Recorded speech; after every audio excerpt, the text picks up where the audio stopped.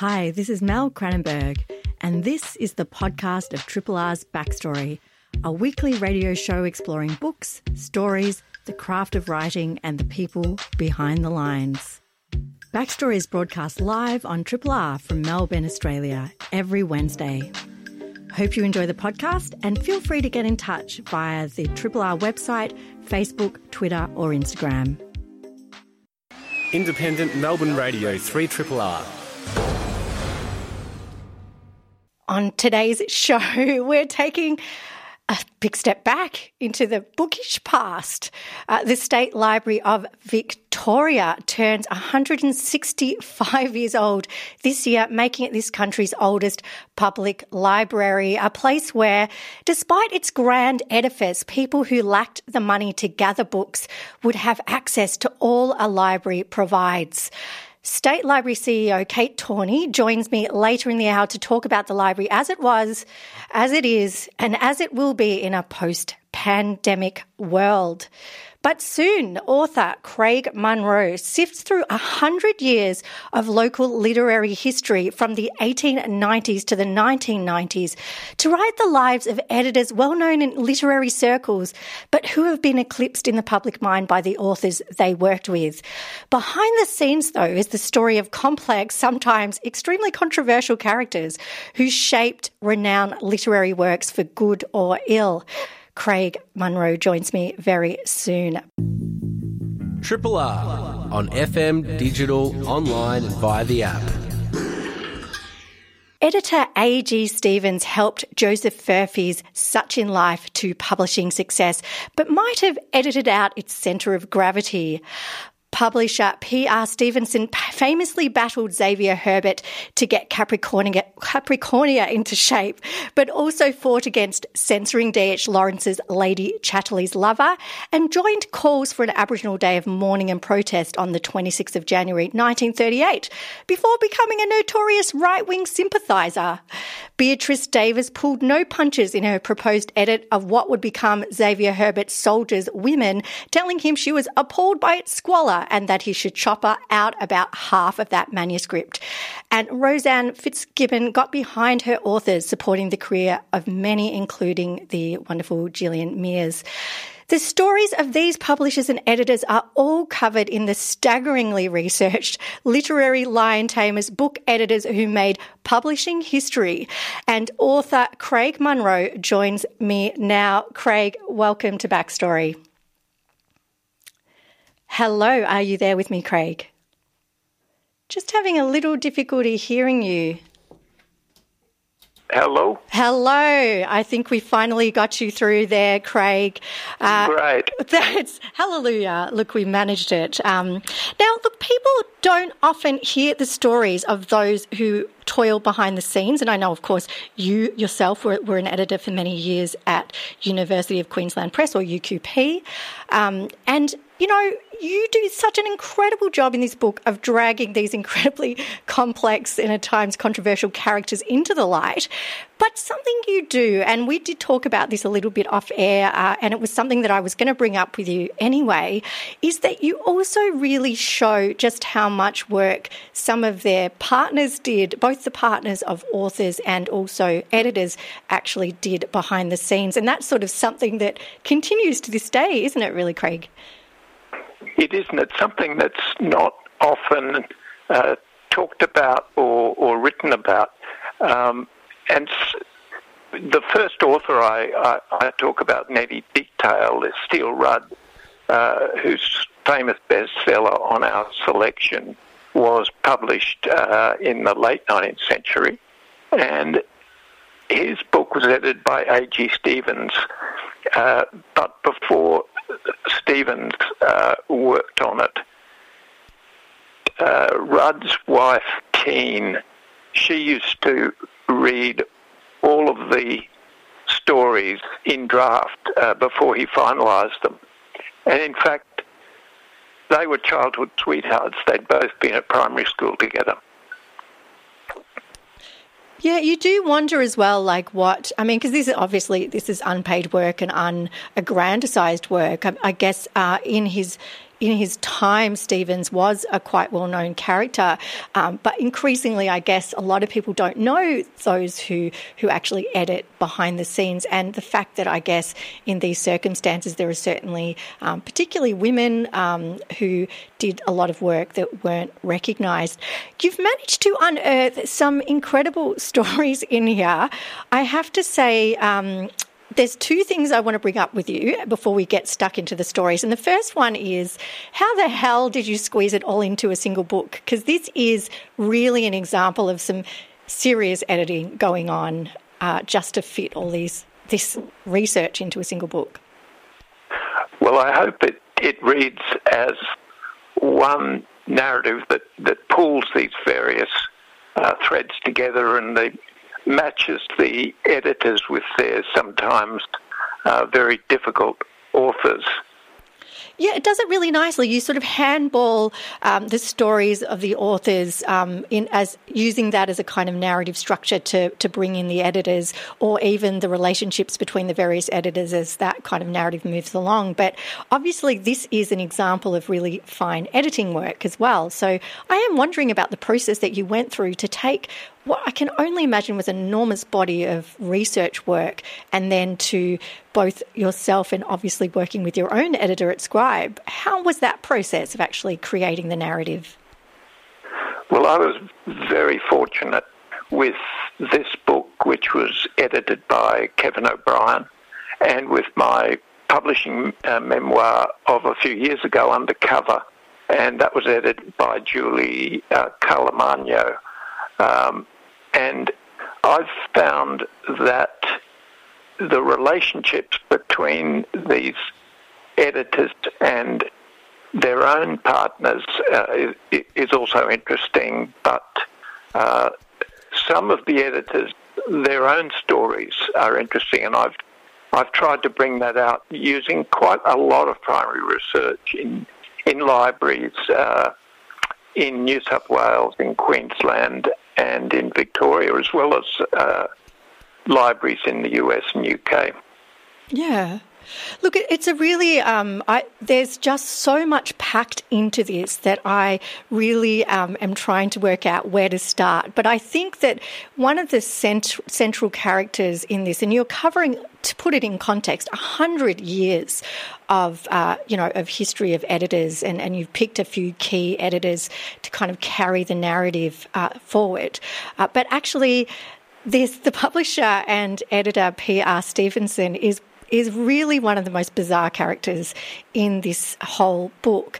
He was famous, not obviously, but people may know, he was certainly famous for working with Xavier Herbert, who wrote Capricornia, which has been considered, a very famous book in Australia. But he was also involved with D.H. Lawrence, and apparently, I think you talk about him putting out maybe a sort of black market edition before the censorship was lifted.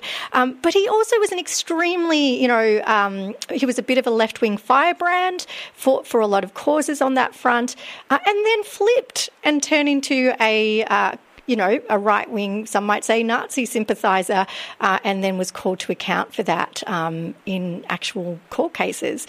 This character is so bizarre. What were you... Talk to me about Stevenson. Well, I really didn't know anything about Stevenson, even though I'd worked as a literary researcher and as an editor for several years.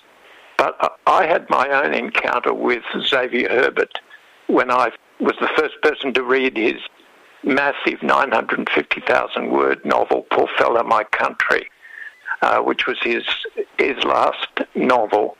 And I was the first person to read this in manuscript, and he loved getting telegrams. So he said, "Send me a telegram when you finished reading it." And I'd read it over 3 weeks, mostly in bed with a bad dose of the flu and also a big dose of Xavier Herbert. So when I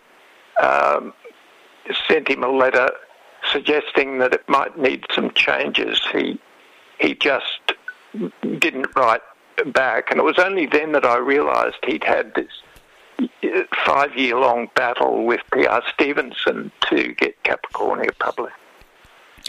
Yeah, it's so interesting to sort of see these behind the scenes, and you've obviously gone to talk to family members who are surviving, to talk to them about their experiences of the people that you're portraying here. You've pulled no punches in showing all of their foibles as well as their positive traits. You certainly get some quite, under the skin of, for example, A.G. Stevens and his creepy views about one of his co-workers. So you're not letting them off the hook on any front. And I think also, really getting under the skin of the back and forth between the editors and the writers. And there's one particularly great, bit here, which is talking about Beatrice Davis, who is an editor that was also working with the infamous Xavier Herbert on his book that became Soldiers' Women. And she wrote, and I'm going to quote from your book here. She said, "Frankly, I was appalled by the squalor of your story. She was shocked by the sordid drunken scenes, the revolting fornication, made so, of course, by the terrible power of your disgust." And she also said that it should be cut from 34,000 words to 120,000 words. And the wounded Herbert then hit back by saying she was a woman and just should succumb to his masculine power. It was just one of the... I mean, she managed to come back at him to... to get some, her own sort of recharacterisation of it once she'd sort of gotten over him being such an idiot. But I really found that such an interesting exchange, and, really giving some insight into the background. And, of course, I think he did ultimately do what she suggested because they were good suggestions. That's right. I mean, their relationship is one of the really interesting ones. I'm glad you've given some more detail about that, because they actually were more than just editor and author at one point anyway. And it's a little hard to discover whether she was doing this from an editor's point of view, realising the potential of this novel, but also having an affinity with Xavier, which was really quite interesting, given that she was virtually a kind of doyenne of society and the cultural life of Sydney. And Xavier Herbert was this grizzled, misanthropic, working-class author. Yeah. If you've just joined us and you're wondering what we're talking about, you're listening to Backstory on Triple R. I'm Mel Cranenberg, and I'm talking to author Craig Munro about his book, Literary Lion Tamers, Book Editors Who Made Publishing History. Craig Munro, you were yourself an editor, and I did wonder at, it is something that I feel very passionately about, is really promoting the work that is done behind the scenes. And I'm assuming that is kind of the reason that you embarked upon this. But was there anything that you discovered about some of the editors that you covered? Roseanne Fitzgibbon is one that you sort of came up with, and you talk about her work in supporting the careers of others. Yes, that's right. Well, I work very closely with Roseanne, and in fact I was UQP's first fiction editor in the 1970s, and then in the 1980s that role was taken over by Darcy Randall, who now works at the University of Texas. She was a very fine fiction editor. And then in the 90s, Rosie Fitzgibbon was fiction editor. And it's interesting to see the different styles of the UQP fiction editors, and very much the personalities involved. Yeah. It's you do talk at the start of your book about the research that you did, actually kind of falling asleep in the library. I think it was the Fryer Library of Australian Manuscripts and First Editions.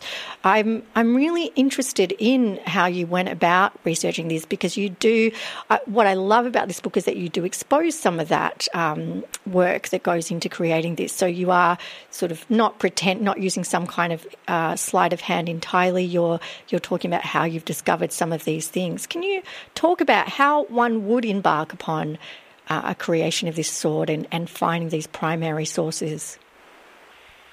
Yes, that's the key to this kind of research and winkling out the stories, because Australia's book publishing history is a real treasure trove, and in that sense my book is a journey where I not only was looking for the sort of background to Australian literature, but also looking out for the good stories. And it's quite amazing how one letter in a collection, a huge collection like P.R. Stevenson's collection, is 60 boxes of letters and documents in the Mitchell Library in Sydney. And I spent 3 months and nearly had a nervous breakdown working about 10 hours a day, going through all those boxes. And it was extraordinary how many interesting and revealing letters I found there. I think you mentioned that Stevenson's relative had actually considered trashing a lot of those boxes, and you said you actually wished that they had while you were trying to go through them all because it was driving you so crazy. That's right. That was his wife, Winifred, who was always she was actually 14 years older than he was, but she only admitted to being 7. And her son, Stevenson's stepson, told me that she changed her birthday just in case he would investigate in the births, deaths and marriages department and find out that she was actually a lot older than she was admitting to. She just celebrated it a few days later. Nice. It's filled with stories like this book, and what I thought, because when I embarked upon reading it, I expected it to be a sort of similar, heavy on the correspondence between author and editor, and really focusing on those kind of moments where you sort of pull the curtain back and see that actually this whole idea we have that the person whose name is on the cover is the only person working away on a book. And certainly there are elements of this, but I am incredibly interested in the fact that you've chosen to really show the life. So you're trying to give a sense of the sort of, of these people as characters, not just as editors. Was that a decision that you made early on, or was that something that was evolving from these absolutely mad stories that you were finding?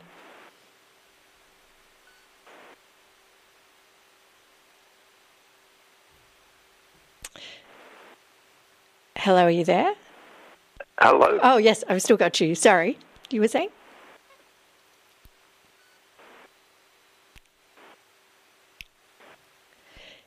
Looks like we're having a little bit of difficulty there. I might just see if we can go to a track. I'm going to play you. Hello. Oh, I'm hello. back again. Oh, you're back. Okay. Yeah. Well, let's continue with the interview. I'm not sure if you caught that last question or not, Craig. Yes, I did. I was just going to say that there's a myth about the sort of romantic genius of the author working alone in a garret. And in fact, that was partly the case with Xavier Herbert, who actually wrote Capricornia in a garret. His partner, Sadie, had read the first draft of it and said, "This is no good, you've got to rewrite it." So he did lock himself in a garret and worked with a pencil sometimes 18 or 20 hours at a stretch. But it really is, and this was something in my own experience of publishing. There's a whole, before a manuscript actually gets to a publishing editor, there's a whole kind of background where authors and their friends and partners discuss, read drafts, and these days they're called writing buddies. So two sort of novelists might get together and send chapters to each other, and so it's a multi-stage process. Yeah, you do see like a lot of, writers groups or, as you say, writer buddies will do a lot of that early spade work of helping people to kind of redirect their writing or doing that, what we would think of as a developmental edit before it even gets to a publishing house. I guess it's sort of almost a loose formalisation of what was already happening with one's friends and partners behind the scenes. I love, though, I always go, like many people who've worked in publishing, I always turn to the acknowledgements page first when I go through a book, just to see who has really helped with the process. Because, a good author will always thank those involved, but it's not something that maybe the general public is necessarily aware of. I'm going to ask you something, Craig, that may be a controversial question. I've actually been thinking that it might be a really good thing for us to start to consider whether there should just be one name on the cover. What are your thoughts on that? Well, a publisher recently in the US listed at the back of the book, almost in the style of film credits, everyone who'd had anything to do with the writing and the production of the book, and even the marketing and publicity of it. And I was actually talking to Michael Hayward, the publisher of Text, at a Miles Franklin event in Sydney. And I was talking to him about this, and his view is that editors really should be seen and not heard, and certainly not acknowledged. And when I was starting out in publishing, the rule was that if you were mentioned in the acknowledgements, you had to cut it out. Really? Yes. That's kind of shocking because, I mean, let's be honest, the remuneration isn't exactly going to cover you in all that you need, is it? So why not have an acknowledgement? What are your thoughts now? Do you think that that's somewhere that we should move more? I'm also thinking about things like sensitivity reading, which is increasingly happening to make sure that when people characterise someone who is of a different culture or race or experience of life, that they are, actually making sure that they're doing that in a way that is not just culturally sensitive, but correct and appropriate. Yeah. But again, right. That is work that is often paid for. But should that also be something that is subject to a it is often acknowledged, but a much more central acknowledgement? Yes, I think so. I haven't worked in publishing now for about 15 years, so that sensitivity readers phenomenon has really only come about in the last probably 10 or 12 years. But it is quite a team of people. It's not quite as many as work on a film where the credits roll for about 3 or 4 minutes.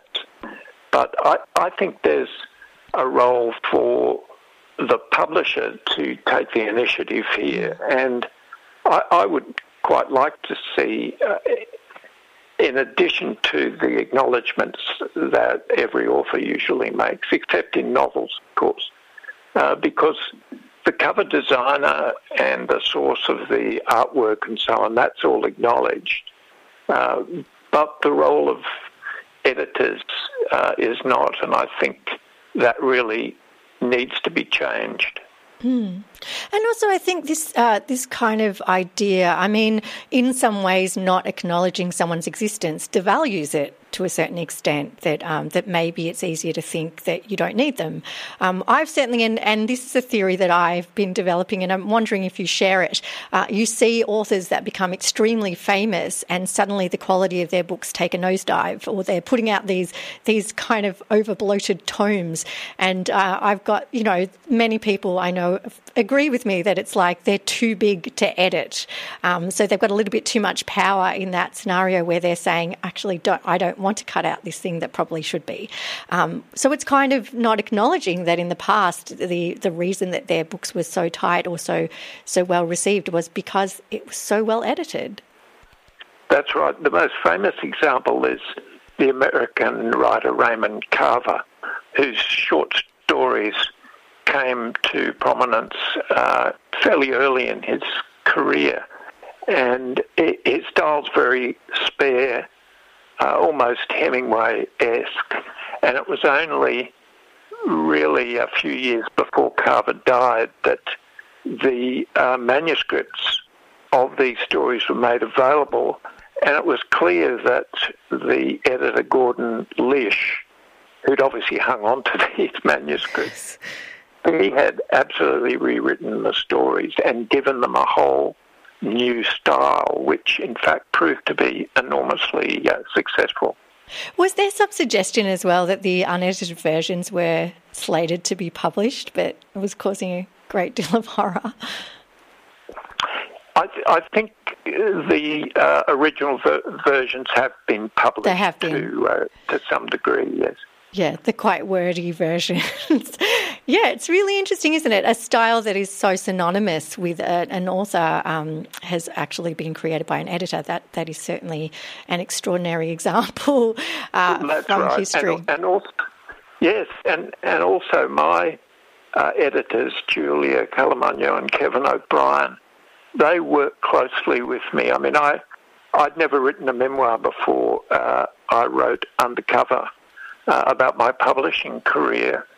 And Julia, it was like a master's course in memoir writing. She really steered me in that path. And with this book, Literary Lion Tamers, Kevin also really, he asked me, he said, I really like some of the anecdotes and stories of how you discovered this material and who you spoke to and what you did. And so I actually made fairly significant revisions as a result of that advice. So I guess I'm an example of how important the role of editors is. Well, that's a perfect place to leave it with your acknowledgement of your editors, Craig, which I think is just great. Thank you so much for joining me today on Backstory. My pleasure. That was author Craig Munro, a former editor who wrote Literary Lion Tamers, book editors who made publishing history, which is out now through Scribe. Soon, though, we are going to be talking to Kate Torney, the CEO of the State Library of Victoria, as the library turns 165 this year, a place where many writers, much like Craig has, research their own books. So we're going to be discussing the past of the library as well as its post-pandemic future. You're listening to a Triple R podcast. Discover more podcasts from Triple R exploring science, technology, food, books, social issues, politics and more. To listen, hit up the Triple R website or your favourite podcast platform. Now, the State Library of Victoria turns 165 this year, making it this country's oldest public library, a place where, despite its grand edifice, people who lack the money to gather books could have access to all a library provides. Providing support, education and access is still the library's mission, and I'm joined today by CEO Kate Torney to discuss the library's long history and where it's heading in a post-pandemic world. Kate, welcome to Backstory. Hi, Mel. Thanks so much for having me. It's such a pleasure to talk to you, and it's really great to talk to you off the back of that interview with Craig Munro. His book required enormous amounts of research, and institutions like the State Library are very definitely making that kind of thing possible for authors. Can you talk a little bit about how that side of things operates at the State Library? Yeah, absolutely. And I can recommend Craig's book. It's absolutely fantastic. But that is a really good example of, our collection. The library building is extraordinary and beautiful, and it's redeveloped, and we have amazing spaces. But at the heart of the library is our collection. And it is about books, but it's about much more than that as well. So in our collection, we have manuscripts, we have diaries, we have political ephemera. The other day I was down in the collection looking at an amazing collection of political badges that we've collected over years and years. We have letters. We have all sorts of things that give you a sense of Victoria. And, it's 165 years old, that collection, and I guarantee that, there is something for everyone in that collection. And so many authors draw on the items in the collection to give them a sense of a time in history, or just to really inspire their imagination. Recently, I was reading an extraordinary diary from a woman who was the wife of a pastoralist in the 1850s. And, we don't hear a lot about these extraordinary women who were the backbone of regional Victoria at that time. And so it's those stories within stories that the library collection has and inspires so many of our wonderful authors. People might not realise that the State Library keeps copies of just about everything that's published as well. So now, obviously, digital collections might be more common, but it's a huge thing that the library does. Yeah, no, look, it's so true. And so we have a legal deposit, which means that everything published in Victoria, we keep a copy of that. And, it's from newsletters through to books, etc. So the collection is really quite extraordinary. But we also have collections of people's individual papers and diaries and ephemera. So it really is a treasure trove, and we're encouraging people to come and discover it. And it's lovely in a way, Mel, too, because, you can have, it's really rich and it's really valuable for authors who have a particular and focused piece of work that they're doing. But I really love the daydreaming element of it as well. You go down a rabbit hole and you never imagined that you were going to find this particular item, or you go and search for something that will take you to something else. And there's such a joy in that. And I think we undervalue how wonderful that is, that kind of curiosity and that serendipitous sort of discovery.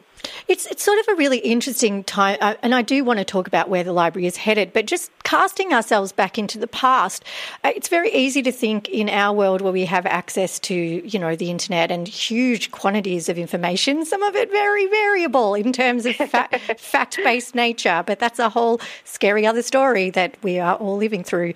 But the thing is, in the past, libraries were traditionally owned by extremely rich people who managed to amass these extremely expensive things, books, that were the repositories of knowledge. And so education and access to books was really just something that the rich could have. And so public libraries was a radical kind of concept in the first place. Can you talk about how something as huge as the State Library gets invested to support everyday people?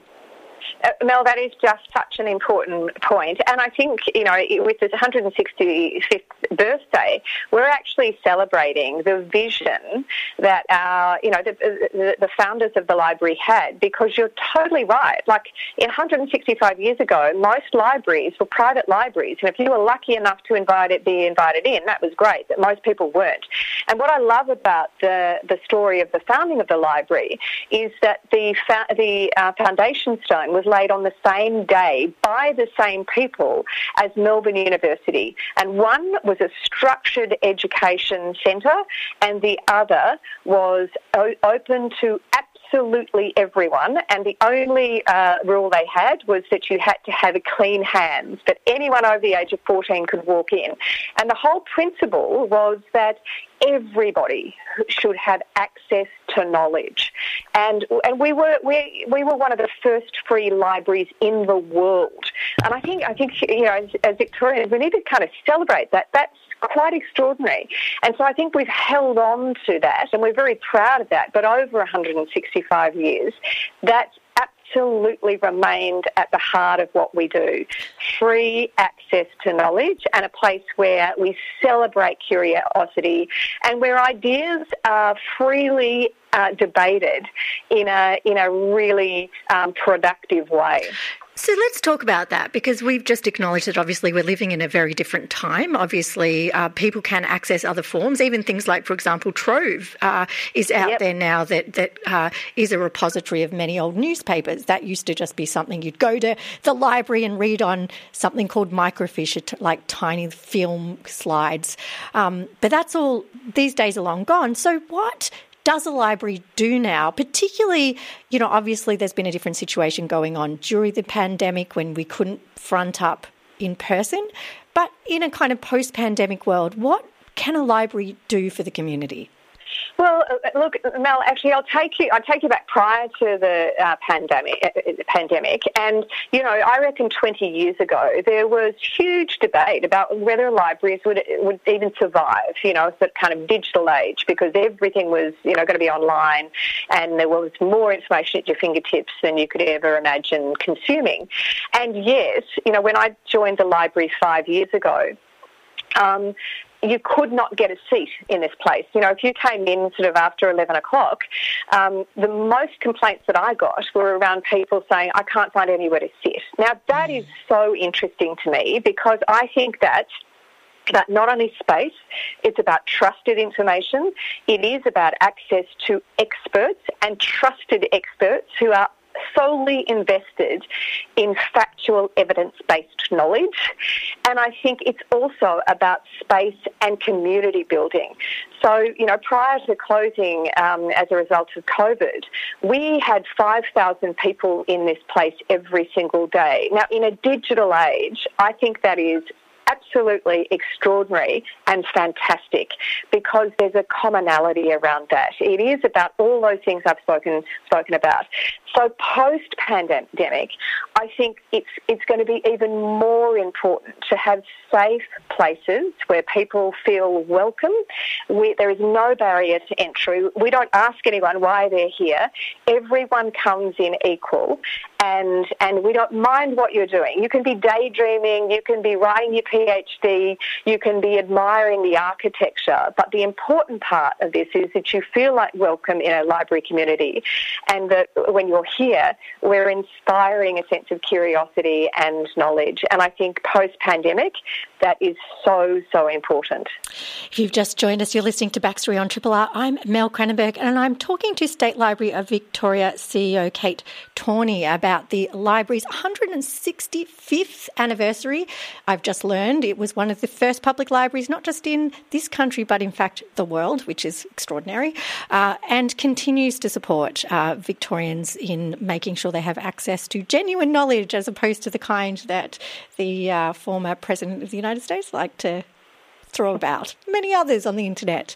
So look, I do want to kind of leave this conversation with, are there any things people can kind of look forward to that will bring them to the library, obviously with all the COVID-safe precautions that you have, or that you would recommend if they want to use, say, any of the online collections which you do have available?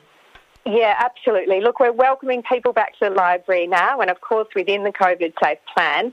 We've got Library on the Lawn at the moment. Of course, we have that beautiful, beautiful forecourt, and so we're encouraging people to come and enjoy, the last days of summer on the forecourt with lots of shade and seating and some programming as well, coffee carts. We've got a festival weekend this weekend for kids, so come and visit. The other important thing is we launched just before the closure of the library for COVID, a place called Start Space, which is really to encourage early entrepreneurs and those people and particularly creative people who have just a niggling idea about something that they would like to create, start and build, but don't necessarily see themselves as comfortable in a co-working space or one of the many incubator spaces in universities. This is very much a community of like-minded people within the library, and it's called Start Space. So please, if any of you have sort of just even the seed of an idea that you'd like to explore, our team is there to help you do that and to really support you in doing that. And we've got a fantastic children's space, the Pauline Gandel Children's Space that opened in 2019, and we're activating those spaces. And of course, the Vision 2020 redevelopment opened up a number of gorgeous heritage spaces that have been closed for decades. So come in and have a look. But importantly also, for those who can't get in, we turbocharged our digital offering in 2020, and that continues this year. So if you can't come into the building, jump onto our website because there's so much to offer. That's really great. And that website is slv.vic.gov.au, I believe. That's correct. Right. Awesome. Yep. Yes. Hop on. You can have a look at all of the stuff that Kate's just mentioned in terms of what's coming up. And if you want to hop along to some of the COVID-safe stuff that's happening. But I do look forward to was always one of my favourite things to do, to just hang out in the State Library and read a book. Total surprise, I'm sure, to everyone here that would have been something I did. But look, I'm sure there's plenty more we could talk about, Kate. Such a pleasure to have you on today. Thanks, Mel. Thanks for having me. Thank you. That was State Library of Victoria CEO Kate Torney, who was talking about the library's 165th birthday, oldest or one of the oldest public libraries in the world. And also what's on now at the library. You can go to slv.vic.gov.au for more details. Independently yours, Triple R.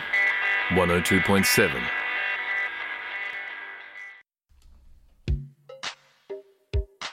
Hi, this is Mel Cranenberg. Thanks for listening to the podcast of Triple R's Backstory, a weekly radio show exploring books, stories, the craft of writing and the people behind the lines. Backstory is broadcast live on Triple R from Melbourne, Australia every Wednesday. Hope you enjoyed the podcast and feel free to get in touch with us via the Triple R website, Facebook, Instagram or Twitter.